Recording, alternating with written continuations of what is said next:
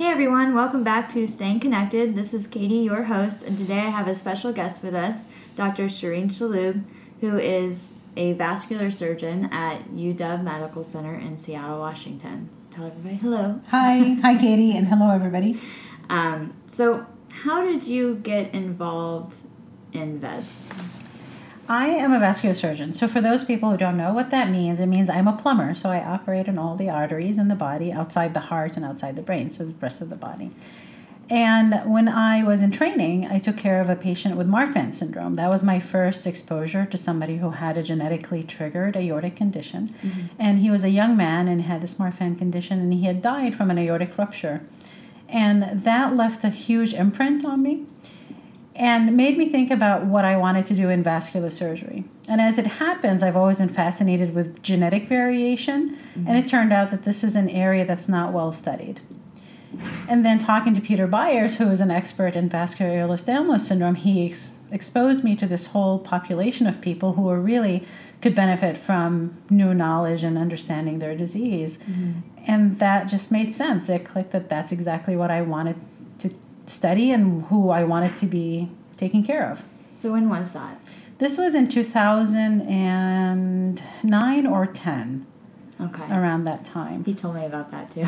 I talked to him earlier. So if you haven't listened to that episode, it either is about to be out or it already is out. So take a listen to that too. Peter Byers is the geneticist at UW that does a lot with VEDS too. Right. So you started meeting all these people with VEDS then through Peter Byers and working with him. What has it been like working with us? So I'll have to backtrack a little bit of the background story. So my first job coming out of training was at the University of Texas in Houston, where Diana Milowitz is located, and Dr. Hazem Safi, who's a surgeon there. And I met her through Peter Byers. He said, you should meet this woman who's doing all this amazing research. And so I met her. And one of the first projects that she and Dr. Safi gave me was like, oh, here, look, write up our series of vascular Ehlers-Danlos patients. And through them, I met also Jim Black, who has worked with vascular Ehlers-Danlos population. So I did that project, and then when I moved back to Seattle, I started working with Peter Byers, and then it did a second project with the Vascular Low-Frequency Disease Consortium, again looking at vascular Ehlers-Danlos patients. Mm-hmm. And my frustration in the limits of both projects had to do with having incomplete data and not having very robust long-term history or natural history. That was one component. And then the other component was, well, how do I make this better? Like, we have to be able to do something beyond just operating. And that is when I realized that PCORI, which is Patient-Centered Outcomes Research Institute, was actually offering grants. They're called engagement awards. And those are grants where you can go to them and say, I want to build a community to have patient-centered outcomes research. Mm-hmm.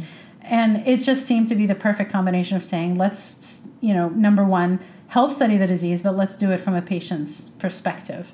So I applied for that grant, and that's how we started the Vascular Ehlers-Danlos Collaborative. I have to say that the experience has exceeded anything I ever imagined would come out of it, because I have met people who I consider now family and that I love and adore. And on a personal level, it has been deeply, deeply satisfying. There seems like there's more there.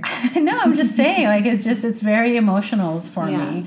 Not just the science, but the human connection. Yeah. And we had talked about this. I believe in holistic care, that it's my job, not just as a researcher or a physician, but it's my job to take care of the whole patient, not just their arteries.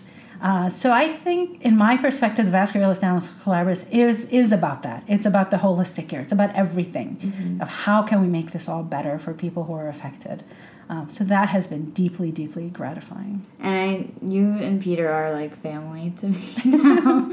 And as many of the people that I've met have become rapidly family to me. And how does that feel as a doctor, having patients that feel like family? One of the nice things about being a surgeon is being able to compartmentalize. Mm-hmm. So when you're in the operating room, the focus is on the operation and the technical components of the operation, mm-hmm. and that's separate from the emotional component that comes before and after the surgery. Mm-hmm. Being able to move back and forth between those spaces, I think, is very special, and it lets you do the job without being hampered by that. Frequently, people will describe surgeons as being not emotionally invested, or people may say, well, how could you be emotionally invested and not burn out?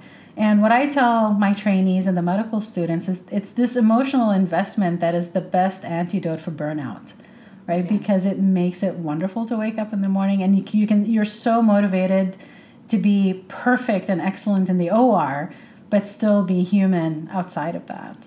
I think you do a very good job of that. I have to say, like, I dote about you to everybody.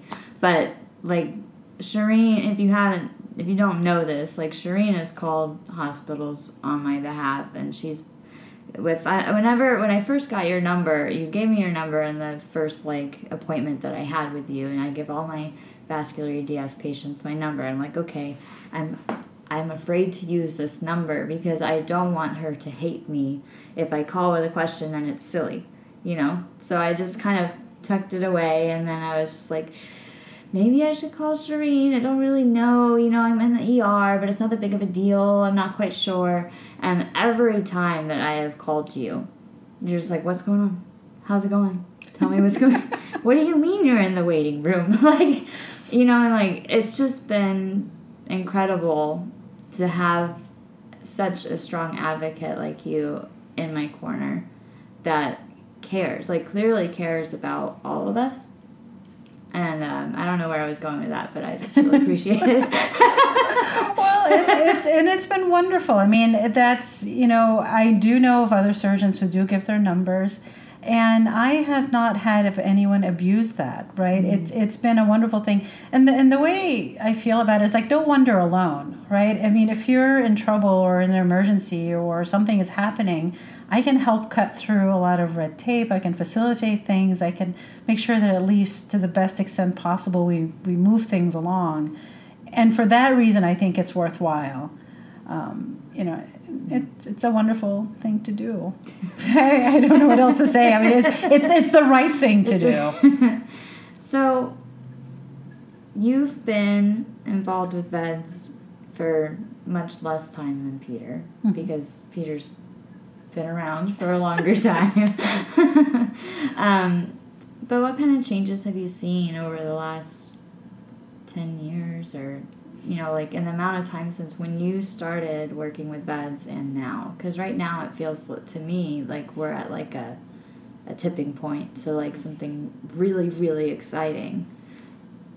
I have to say I'm really excited about where we are now is where I had hoped that we would be when I applied for the grant. Mm-hmm. And what has been amazing about this funding mechanism, and this is why I'm very passionate about PCORI as a mechanism for funding, it's because it allowed things to grow organically. I mean, there was directions, broad strokes of how to move forward, mm-hmm. but there wasn't micromanagement in the details. And we were able as a community to create the methodology to do this.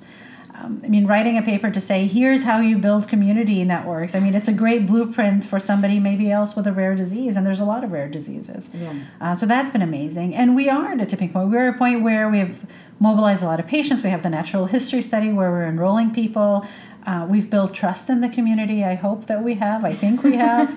and we're at a point where we can bring together the scientists to design the best potential study we can and then ask for funding.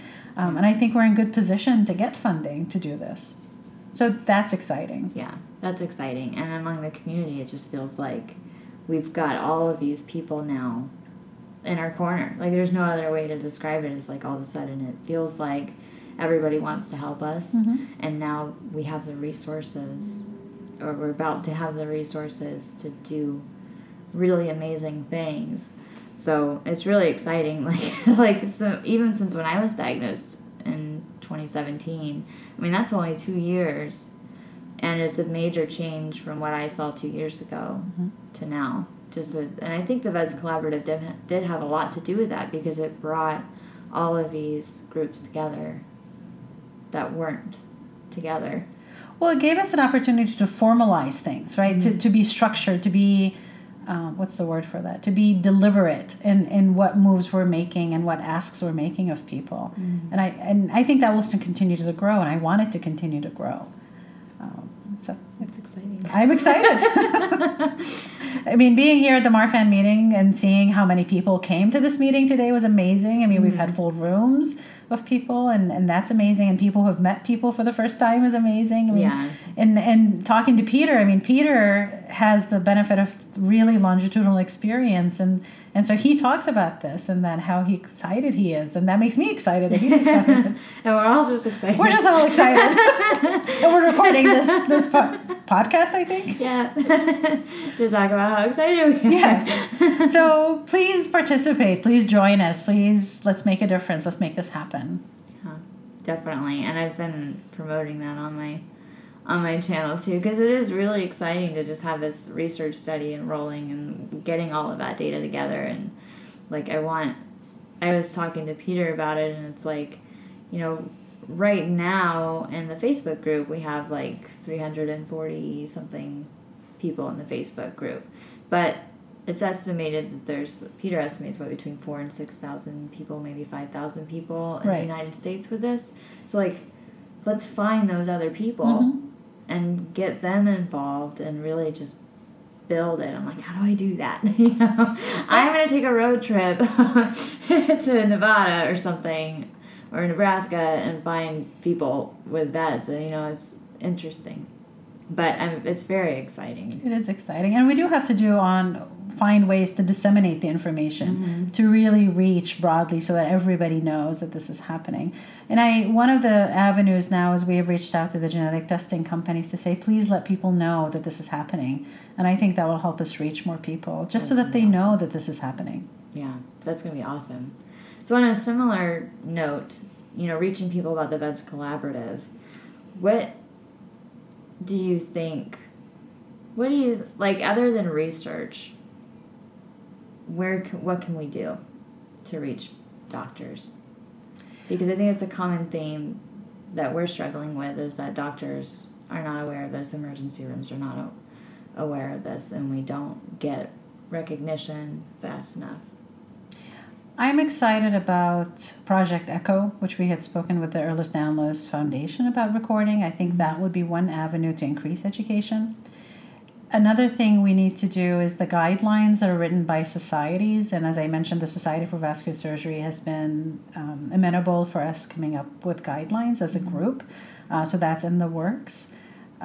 The other component is reaching other physician communities, not just vascular surgeons or cardiologists, but reaching gastroenterologists and reaching general surgeons, and as well as emergency room physicians. So I think our next step in terms of bringing people into the collaborative as stakeholders is meeting those physicians and bringing them to the group so that they can disseminate information in their communities. Yeah. I think that will make a difference. I hope so. I am sure it will. Peter and I were talking too. He was talking about like when you're a kid and you have the heavy bruising and you end up in like a pediatric hematologist, I think it is. Right. And they usually, you know, they get as far as like anemia and von Willebrand's and all the clotting disorders, and then, you know, after that, if you're fine, you're fine, and then you go. So like reaching the hematologist too. I think that's he thinks is really. One of the things we were talking about today is this idea of sharing pictures from patients to show examples. You know, I try to take pictures and keep examples of illustrations, but I'm not very good at it, or haven't been aggressively pursuing pictures, if you will. But I think showing examples of bruising and having a visual representation of what things look like on physical exam would be helpful in educating people into what to look for, like the bruising example you just mentioned. Or like, this is a picture of what acrogyria looks like. Right. Or something like that. Okay, so another thing that's come up, like we've had all of these conferences and meetings and stuff at the Marfan Foundation annual conference this weekend, which has been awesome. And something we talked about in one of the groups earlier was the idea of emergency surgery no longer being something that it should be relied upon for us. I think the common theme up until recently was, don't operate on somebody with VEDS unless it's an emergency. Is that right? So it used to be thought that it is futile to operate because the tissue is weak, and that's in historical terms. And as I mentioned earlier, one of the earlier projects I did was in collaboration with Dr. Jim Black, who was in Baltimore. Mm-hmm. And he was one of the first people that I've talked to about this. And his perspective, and I agree with this, is that, he had performed these prophylactic operations, if you will, in people in an elective way. Mm-hmm. And we analyzed that data and showed that elective operations had better outcomes. And it makes sense. I mean, in anything in vascular surgery that we do, whenever we operate in an elective setting, the outcomes are far better than if you wait for it to become an emergency. And in my mind, that should apply also to vascular Ehlers-Danlos. Like, why wait for it to be an emergency for somebody to be in extremis and sick or has a rupture to operate when potentially we could plan something? And so part of that planning has to do with surveillance and understanding what is happening with the arteries and seeing if this is something we can operate on in an elective setting rather than saying we can't operate on at all. There are some circumstances where surgery is not the right answer, but that's not all circumstances. Right. And I have heard from patients where they've said that people have told them there's no point in looking because they're never going to have an operation. And I don't think that's entirely fair. I mean, there are things we can actually fix. Mm-hmm. And so in that circumstance, with the right setting, in the right environment, the outcomes can be favorable in that circumstance. So it's worth a discussion. So for people who live in more rural areas or who don't have access to a surgeon, say at like Johns Hopkins or UW or like one of the major medical centers that we know deals with a lot of patients with VEDS, are they able to contact the major medical centers to get advice? They should be able to. And most, that's actually not unusual, where people in the community can contact the quaternary level care centers. Mm-hmm. And we, for example, University of Washington have a community line where it's a medical consultation line where anybody can call and reach a physician who is on call usually at that time and ask for help or questions or direction in terms of what to do with patients. And that is a wonderful service to have. So I would imagine other communities have some support like that, like we were talking earlier today with the people who live in Nebraska, I believe. Is it Arkansas? In Arkansas, yes. I mean, and so there has to be that support between academic centers and community centers to offer that backup plan. That's not unusual in vascular surgery at all. Okay. I was just wondering, I wonder how many of them actually use it. That's a great question. In these cases, And maybe we had talked before about doing a survey as part of the collaborative of understanding the barriers to treatment in vascular EDS. That was one of the themes that we were evaluating. And so that is a question. And we had talked about doing the barriers from the patient's perspective. And perhaps if that comes up as a recurrent theme, and probably will, then our next question is to physicians, what are in their minds, what are their barriers? For caring for people with rare diseases. We'll have to think about how to design those questions. But the resources are available, and people are more than happy to help. And that was one thing I liked that you said today, too, was thinking about, what if this patient didn't have VEDS? What would you do? Because I think a lot of doctors kind of just shut down immediately when you say you have this. They're like, oh, I don't see people with that, or I don't know anything about that. Yeah, this is a very important principle, and it's what Peter calls the usual care, right? There are things that are standard of care in medicine that we do for all patients. And so if the discussion leads with, oh, I have vascular EDS, and it's followed by, no, I don't take care of vascular EDS, well, but you take care of people. And so it's important to say, well, let's take vascular EDS out of the equation for a minute. If anybody else showed up with this issue, how would you manage it? Mm-hmm. And because there are standard recommendations for how to manage these. And then the care for the vascular EDS patient will be modified to accommodate for that diagnosis. And again, routine care should be done in the community close to home. for regular things. Yeah. And certainly in emergency settings, again, it's going to have to be close to home or transferred to the closest hospital, because that's what we do in emergency settings. and so there are, and for elective settings, people can go to the quaternary care level centers, so as a backup mechanism. But most physicians have the skill set they need to take care of emergencies and ordinary things for everybody, with the understanding that there are higher risks with vascular EDS. But it certainly shouldn't be a door closer. A door closer. Is that a term? It's like, don't let the door. Yeah, so I mean, I think, and what I told people today is that then, if that is the response they're getting, they should say, okay, let's just take this off for the side. What would you normally do in this circumstance? Forget that I have beds. I didn't tell you. Yeah, let's start over. What do you normally recommend for this? I have a cough. What do you normally recommend? That's awesome. Well, thank you for spending so much time with us this weekend and the collaborative and with everything. I know that I think we all appreciate it. Well, I have appreciated it too. It's been an amazing weekend and it's an amazing meeting. Thank you. So thank you, Katie, for doing this interview. Yes. And thank you, everybody, for listening. This was Staying Connected. I have episodes coming out on the last Sunday of every month. And I usually talk to patients who have vascular Ehlers-Danlos syndrome or their parents if they're children. And this is a special episode with Dr. Shireen Shalhoub from UW over in Seattle. So thank you for listening and subscribe, and I'll talk to you soon.